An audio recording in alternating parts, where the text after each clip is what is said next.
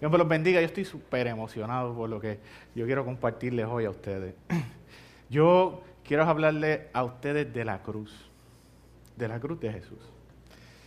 Yo tengo que hacer una aclaración, un caveat, ¿verdad? No hay manera, ni porque sea yo, ni porque sea cualquier otra persona sobre la faz de la tierra, que en 30 minutos podamos hablar extensamente de la cruz. No hay. Y yo no quiero como hacer una de justicia sobre la cruz de Jesús. ¿Eh? Pero yo quiero hablarte de la belleza de la cruz en esta mañana, ¿ok? Mira, teniendo eso en mente, yo no sé si ustedes en alguna manera o en alguna ocasión han pensado, ¿por qué el símbolo del cristianismo es una cruz? No sé si han pensado en alguna ocasión eso, porque está raro, ¿verdad? Está bien raro. ¿Por qué? Otras religiones tienen otros símbolos que hablan un poquito mejor, si podemos decir, del Dios que ellos están tratando de acercar o el camino que ellos están tratando de llevar. Un ejemplo, en el Islam lo representa últimamente lo que se llama una luna creciente, ¿verdad? Ellos le llaman luna. La media luna, ¿verdad? Y esa media luna lo que está hablando es del cambio, el progreso, del entendimiento, del alumbramiento y del conocimiento, ¿verdad? Del Dios que ellos le sirven, ¿verdad? Eso suena bastante intelectual, eso, ¿verdad? Suena progresivo, bien chévere, todo lo demás. Y es algo bien nice, ¿verdad? El hinduismo es representado por el 3A. No sé si han visto ese símbolo mucho por ahí. Eso no es simplemente las 3 palabras. El 3A es el símbolo del hinduismo, ¿verdad? Que habla de la trinidad de ellos, el Dharma, ¿verdad? El Dharma es la trinidad de ellos y los 3 estados del hombre, en los tres tipos de estados del hombre. El judaísmo, nosotros lo conocemos bastante bien. El judaísmo es una religión donde lo representa la estrella de David, ¿verdad? La estrella de David lo que implica es el reinado de Dios en todos los puntos, norte, sur, este, oeste, arriba y abajo. Todos estos están hablando de la grandeza y el poder del Dios que ellos le sirven, ¿cierto o no es cierto? Y de la dirección hacia donde ellos quieren ir. Pero el cristianismo tiene un crucifijo. Eso no es una X, eso no es una cruz, eso es un crucifijo, ¿ok? El crucifijo, ¿verdad? O la cruz, vamos a darlo así por este tiempo, es un instrumento de muerte bárbara, literalmente barbárica, ¿verdad? Si yo fuera a describir a Jesús, yo nunca usaría la cruz, nunca. Christopher Vega, ¿verdad? Usaría una estrella de David, está nítido, ¿ves? Yo, acá, entre ustedes y yo, ¿verdad? Esto es personal. Yo usaría un caballo de fuego con un macho alfa, un bíceps 18 encima de eso, ¿verdad? Tatuaje del viento, del fuego, la tierra, el mar, y que cuando habla, ¿verdad? Sale trueno, algo así bien poderoso, ¿verdad? Yo haría algo así. Pero la cruz de primera intención para mí no me habla ni siquiera de poder. Todo lo contrario, es como falta de poder.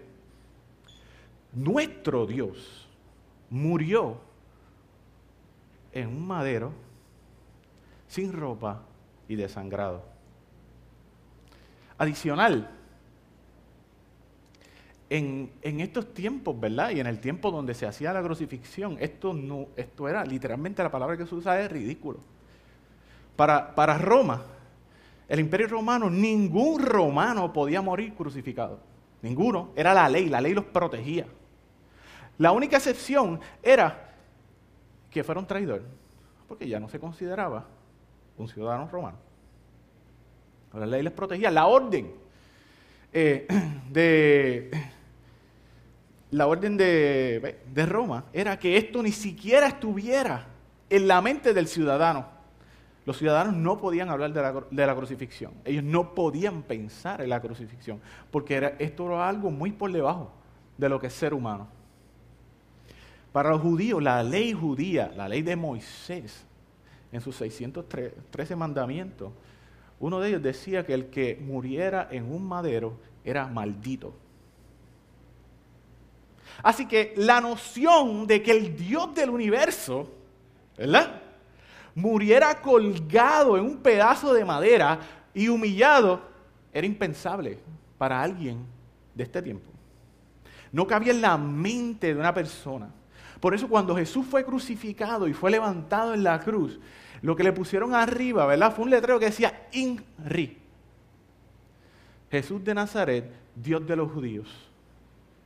¿Qué implicaba eso? No implicaba que ellos estaban aceptando a Jesús, sino que se estaban mofando de él. Y no solamente, esto está escrito en latín, pero en ese momento, encima de la cruz, el escrito fue en griego, en arameo y en hebreo, para que todo el mundo que pasara por allí deshonrara a Jesús.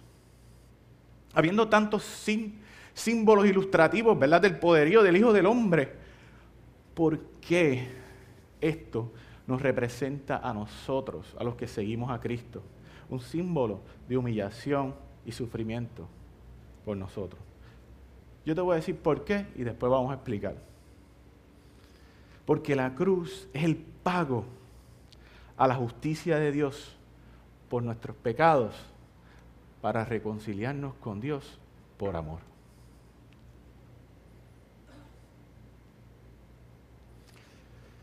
La locura o el escándalo de la cruz de Jesús es lo siguiente. Es que Jesús murió por ti, por mí y por el mundo cuando nosotros éramos pecadores y no le estábamos buscando. Eso es una locura. Tú puedes morir por alguien que te ame, pero por alguien que te rechace, eso es una locura. Eso es una locura. Nosotros lo escupimos, lo desnudamos, ¿verdad? Y lo torturamos por placer. Bien interesante que antes de la crucifixión de Dios se pidió a Barrabás que le dieran libertad y a Jesús lo crucificaran, el pueblo escogido. ¿Cierto o no es cierto? ¿Cierto? Y nosotros podemos decir, wow, pero es que eso fue en ese tiempo. Mira, hace 2 días atrás yo vi a alguien marchando con un sign, un letrero que decía, si Jesús vuelve de nuevo, lo matamos nuevamente. Y tenía una camisa con un zafacón y una cruz echándose adentro. Pero déjame decirte, Jesús murió por él. Esa es la locura de la cruz. Sería bien extraño que alguien se le acerque a Robertito ahora, así, de la nada, y le diga, de nada, de nada. Y dice, sí, te acabo de salvar la vida ahora mismo. Lo que tú le debías en la corte al juez, eso está cuadrado. Y Robertito le va a decir, ajá, no me digas. Y con el juez, si yo ni te conozco a ti, no sé cómo, si mira, yo guío bien, yo no me paso del límite, ¿entiendes? Yo sigo las leyes establecidas, es más, yo reciclo, A ese nivel yo lo estoy llevando, ¿verdad? ¿Y qué tú hablas? ¿De qué tú hablas? Y esta persona se le acerca a Robertito y le dice, mira, cuando tú venías de camino, tú te pasaste a una luz amarilla. Y esa luz amarilla es una zona escolar. Tú ibas a 45 en vez de a 15, porque aquí la zona escolar es a 15. Y para colmo, te fuiste por el carril de los niños impedidos. Robert. Tonitas de Dios. Exactamente. Por área de impedido. ¿Sabes qué? El policía se fue detrás de ti, prendió las luces, pero tú no le hiciste caso. Y para todos los efectos, tú eres un prófugo. Porque cuando cogió la esquina ya tú no estabas. Tu caso lo llevaron a la corte. El juez te encontró culpable. Tenías que pagar de fianza $500,000 y servir 5 años de cárcel.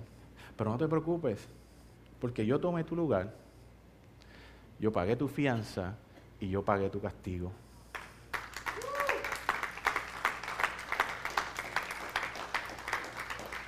Wow, eso es un contexto un poco más amplio de lo que sería un sacrificio por alguien, cuando uno tiene un contexto adecuado, ¿verdad?, de lo que está pasando.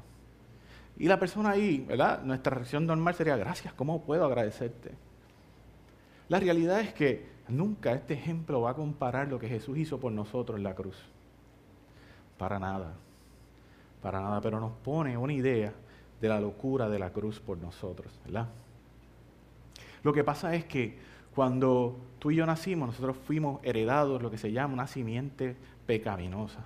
Y tú dices, pero es que todo eso por una manzana. Qué severo Dios, ¿verdad? Qué severo Dios. Yo quiero volverte a traer al contexto de la heredad de nuestro pecado. El Dios del universo, el Todopoderoso, ¿verdad? Un día, de su placer, dice, déjame coger este pedacito de tierra, ¿verdad? ¿Qué nosotros hacemos con la tierra en la casa? La botamos, ¿verdad? La barremos para afuera, y la desechamos. Y él cogió un pedazo de tierra y dijo, déjame darle forma. Es más, le voy a dar forma a mi imagen, como yo.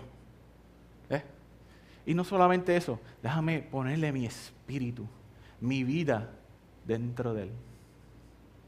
Después dijo, vamos a hacer un pedazo de tierra que va a ser un paraíso para él.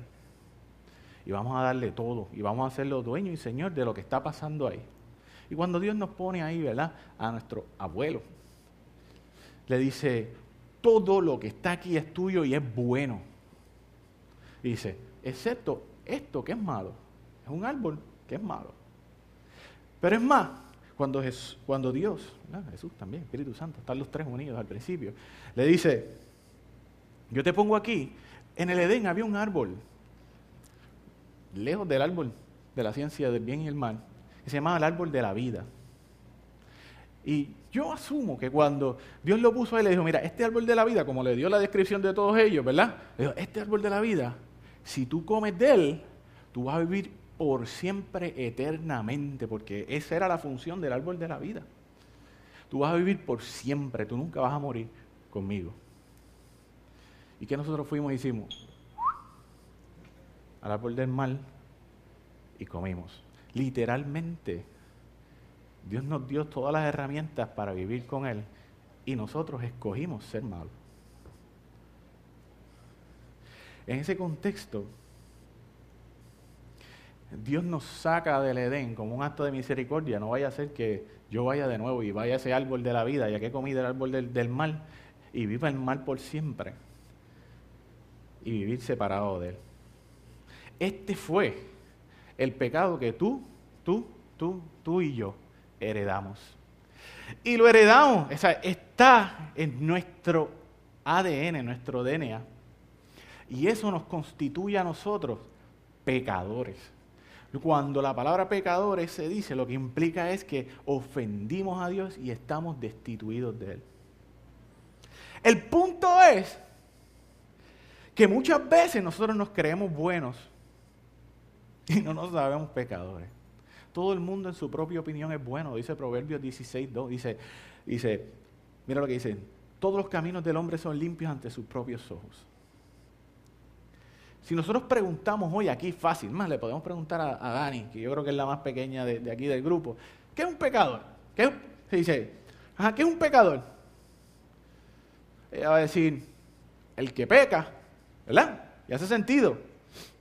Pero eso no es así. Te lo voy a explicar de esta siguiente manera. Mira, hay una condición que está bien estudiada en la medicina que se llama anemia falciforme. No sé si alguno de ustedes ha escuchado de eso en alguna ocasión. Es un tipo de anemia. La anemia falciforme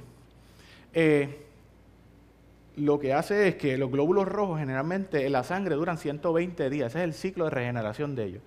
Entonces, el glóbulo rojo tiene una deficiencia de una proteína y se implota, se mete para adentro, ¿verdad? Generalmente es como una donita, pero termina como un guineo. Entonces, ¿qué pasa?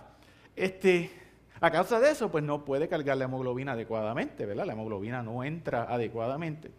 Y por esa forma que tiene de boomerang, de guineo, se le hace bien difícil, se pone bien rígido y no puede pasar a través de los vasos sanguíneos. Entonces, ¿qué produce? En niños es la causa número 1 de infarto del corazón, de derrames cerebrales. ¿Okay? ¿Por qué? Porque cuando sube no pasa oxígeno porque se estanca, ¿verdad? Produce infartos en el vaso, bien comunes, y dolor en los dedos y en las manos. Eso es una condición heredada. Es bien interesante, porque es una condición que se pasa por el ADN. Hay dos tipos de esta condición, la dominante y la recesiva. La dominante, anemia falciforme dominante, es la que expresa los síntomas. Paciente que te va a llegar al hospital, te va a decir, yo tengo anemia falciforme, me duele las manos, tengo fiebre, me duele el abdomen, estoy vomitando, y ya tú sabes lo que tienes que hacer. Pero hay otro tipo de paciente que tiene anemia falciforme que muchas veces él ni se da cuenta que la tiene, que es la recesiva. ¿Por qué? No expresa síntomas, está ahí dormitando, pero ¿tú sabes qué? La condición de enfermedad se lleva en el ADN y aunque no se exprese, está enfermo. Nosotros podemos vivir vidas morales, pero seguimos estando enfermos y seguimos siendo pecadores. ¿Ok? Yo quiero mirar que nosotros veamos esto desde la perspectiva bíblica. El joven rico, yo pienso que padecía de esta condición, de lo que yo voy a llamar un pecador recesivo, ¿verdad? ¿Qué pasó?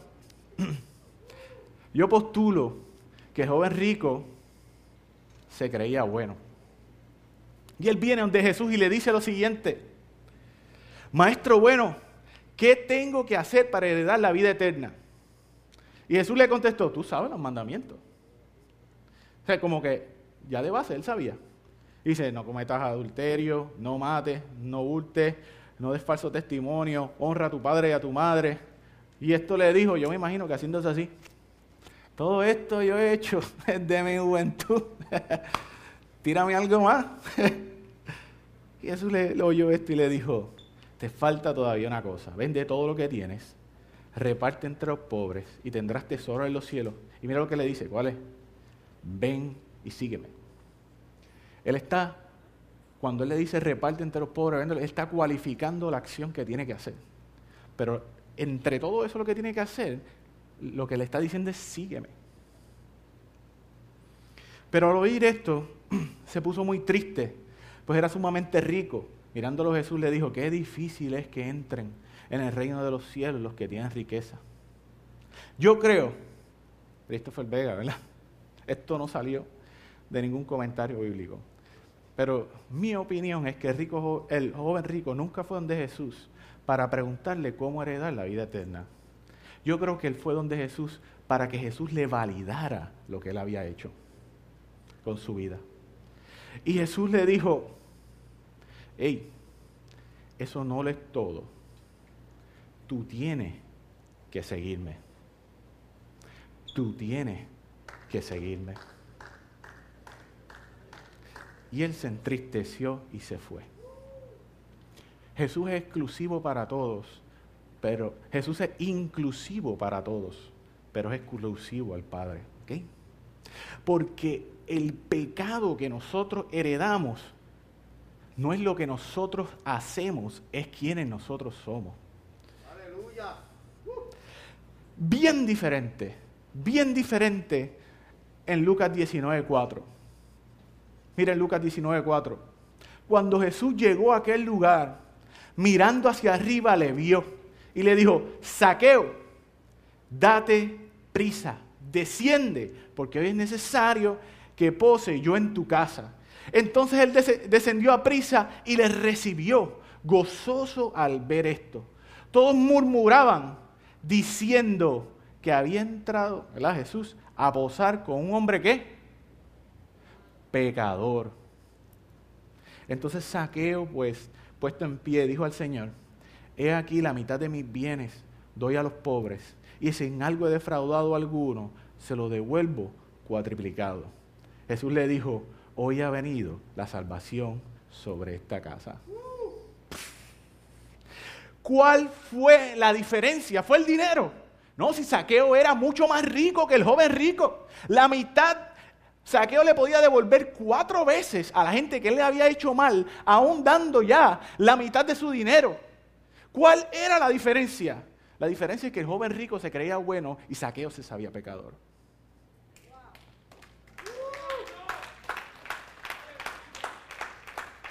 Uno recibió una invitación para ser interno de Jesús y la rechazó por creerse bueno, el otro por saberse pecador, él y su casa recibieron salvación.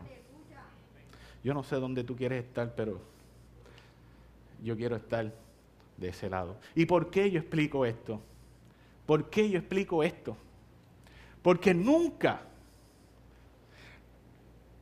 entenderemos la grandeza de la cruz hasta que no entendamos la profundidad de nuestro pecado. Nunca vamos a entender la grandeza de la cruz hasta que entendamos el pecado de nosotros. El insulto contra Dios desde el inicio no podía ser saciado por un sacrificio temporal, una cabra, una paloma, ¿verdad? Un buey en un buen día, ¿verdad? Aunque fuera perfecto, por un hombre, porque seguía siendo temporero. Tenía que Dios mismo venir y morir y tener un sacrificio perfecto, infinito, para pagar un insulto y un pecado infinito. Aleluya. Es bien interesante que aunque los judíos no creen en Jesús, desde que Jesús murió, los judíos no ofrecen sacrificio. Están aprovechando de algo por ahí. El sistema sacrificial sacerdotal paró el día que Jesús murió. Y ellos dicen porque no es moral, porque están sacrificando otras cosas, pero la realidad es que nosotros sabemos por qué, ¿verdad? Nosotros no podemos apreciar lo que no entendemos. La mayoría de los avivamientos que han venido sobre la faz de la tierra, que han perdurado, necesito agua, no fueron por los milagros y las palabras proféticas, no fue por eso. Y eso lo queremos. Pero los avivamientos que permanecieron por una sola cosa, porque hubo convicción del pecado en el corazón de nosotros. Y de esa manera nosotros podemos agradecer el sacrificio de Jesús en la cruz. Jesús nos sustituyó en la cruz para darnos salvación. Gracias, brother. Yo veo muchos dibujos que representan al Jesús que fue crucificado, ¿verdad? En una cruz. Y muchas veces nosotros decimos, esa es la cruz de Jesús. Yo tengo una noticia para ti. Esa no es la cruz de Jesús. Esa es tu cruz, esa es tu cruz, esa es tu cruz, esa es mi cruz. Jesús nos sustituyó ahí para pagar la deuda que nosotros teníamos para con Dios. Gloria a Dios. La Biblia dice que el que no conoció pecado, el que no es pecador, se hizo pecado por amor a nosotros.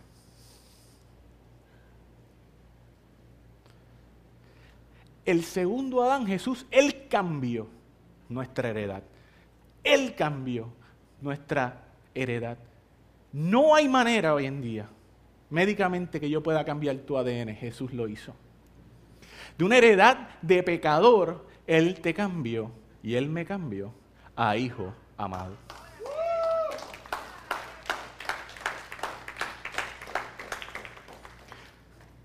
Nosotros no vivimos vidas morales para tratar de ganar el favor de Dios. Hermano, eso es Islam, mormonismo y testigos de Jehová. Sus buenas obras tienen que ir por encima de sus malas acciones para ver si Dios tiene misericordia de ellos. Tú y yo no. Tú y yo se nos dio a través de la locura de la cruz el favor de Dios cuando no le estábamos buscando. Y Él, Dios consumado es. Él pagó tu deuda. Él pagó mi deuda por completo, sin que tú y yo hiciéramos algo. De eso se trata el cristianismo. Y en pos de eso es que nosotros vivimos vidas que agraden a Dios. por el favor que Él ha mostrado a nuestras vidas.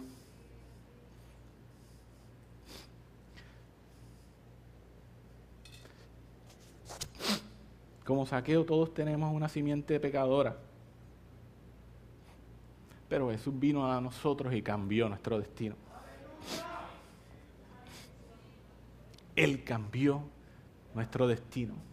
Él cambió nuestro destino. El problema hoy en día con el cristianismo moderno es que nosotros sabemos y se habla mucho del amor de Dios, pero no sabemos cómo Dios nos ama a nosotros. Nosotros creemos que Dios tiene que ser el call boy de nosotros y para todo lo que necesitemos, Él tiene que responder de manera óptima para nuestras vidas. Como nosotros creemos. Entonces eso produce una fragilidad en la fe gigante. ¿Por qué? Porque el día que Dios no permita que las situaciones pasen como yo quiero, yo me enojo y me voy. Porque no entiendo cómo Él me ama.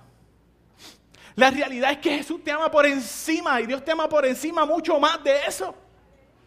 Él envió a su Hijo, Él mismo se encarnó y murió por ti, por mí, cuando tú no le estabas buscando, cuando tú eras un pecador. Y el amor de Él va por encima de nuestras circunstancias. Él nos ama hasta la muerte. Él fue humillado.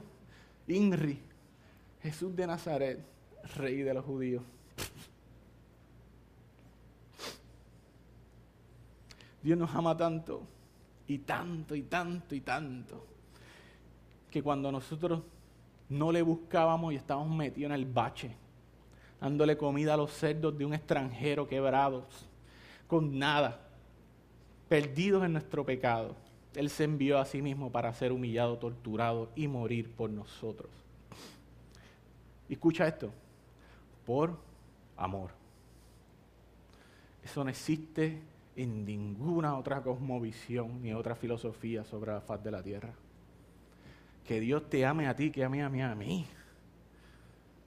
Eso es impensable en ninguna otra religión y en ningún otro punto de vista. Impensable. Los cristianos somos los únicos poseedores de eso. Steven Lawson lo dijo de la siguiente manera que a mí me fascina. Dijo, en la cruz, lo peor de nosotros fue sobre Jesús y lo mejor de Jesús fue sobre nosotros. En la cruz, lo peor de nosotros fue sobre Jesús y lo mejor de Jesús fue sobre nosotros. Hasta que nosotros no entendamos esto, vamos a correr el peligro de tener una fe frágil. Hace un tiempo yo escuché el testimonio del hijo de Luis Palau. Luis Palau es un gran evangelista a nivel mundial. Y él tiene varios hijos. Pero el hijo del pequeño le dio candela. Le dio candela de que, seria. Escuché el testimonio de ella y me quedé como, ya, tremendo. Tú sí que eres malo. Eso es un chiste de la predicación. Todos son malos.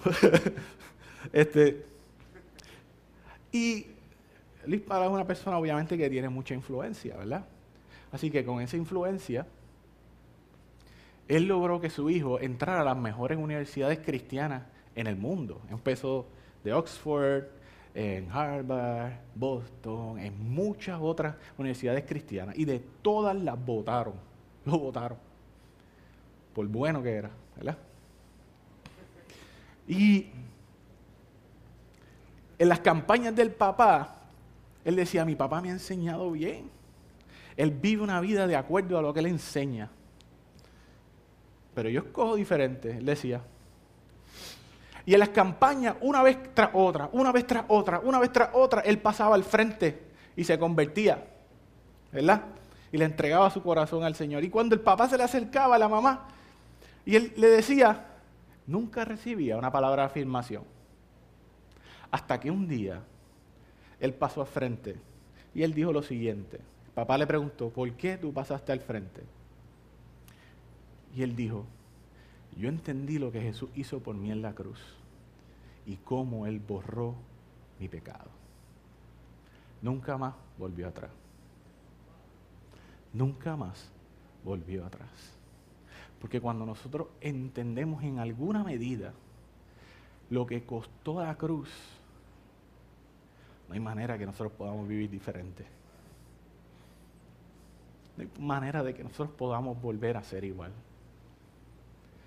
De ese momento en adelante se convirtió en el presidente de la organización de su papá. Una persona de alta influencia y bien respetado. Estoy bajando la cuesta, de verdad, con esto. Mira, por mucho tiempo yo me pregunté, mucho tiempo, ¿cómo el sacrificio de Jesús del segundo Adán es mayor que el primero? Yo me lo pregunté sinceramente. ¿Cómo el sacrificio de Jesús es mayor si el pecado de Adán, yo lo siento aquí?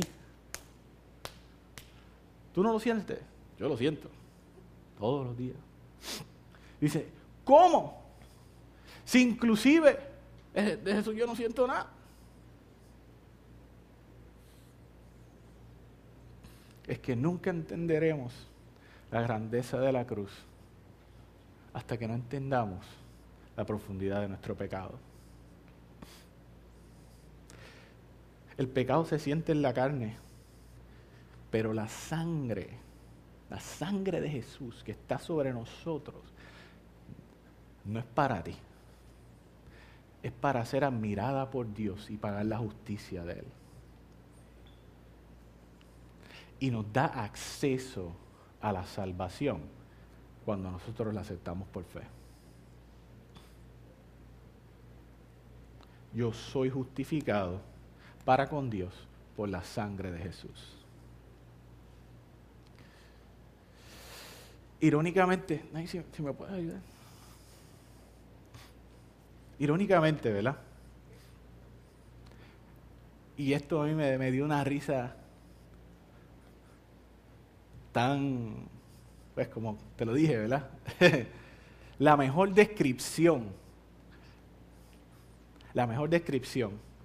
de la crucifixión de Jesús y de su efecto sobre nosotros no está en el Nuevo Testamento, está en el Viejo Testamento, en un libro que leen los judíos. Te lo voy a leer. Este es Isaías 53, del 3 al 5, describiendo lo que Jesús hizo por nosotros en la cruz. Despreciado y rechazado por los hombres, varón de dolores, hecho para el sufrimiento.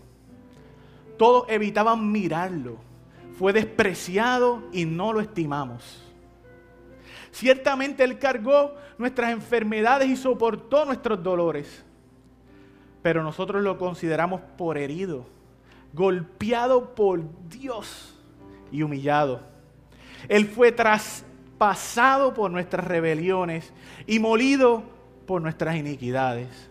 Sobre Él recayó el castigo y el precio de nuestra paz. Escucha esto.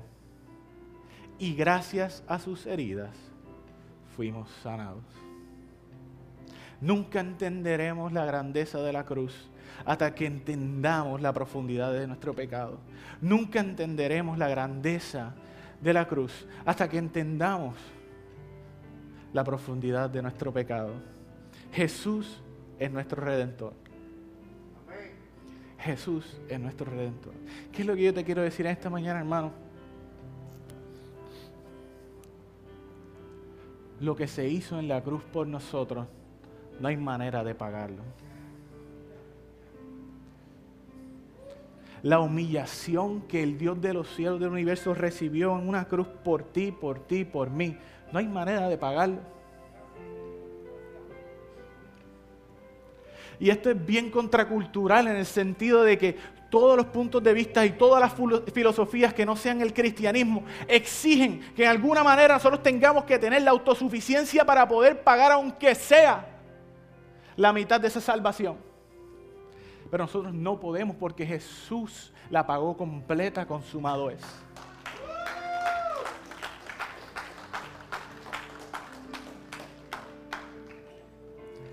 Y aun cuando no le estábamos buscando, Él se encontró contigo de frente y conmigo de frente.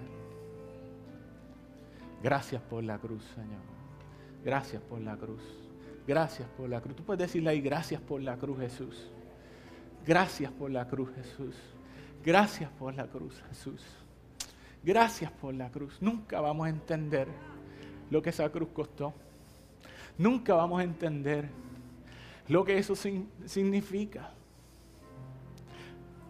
Pero algo tenemos que entender, y es que no somos merecedores. Algo tenemos que entender, y es que nuestra herencia pecaminosa fue cambiada a un hijo por amor. Y la respuesta a nuestra vida, sabiendo de que éramos pecadores y que fuimos trasladados al reino de los cielos, tiene que ser una de agradecimiento. Tiene que ser de agradecimiento. Si no, no entendemos la profundidad de nuestro pecado.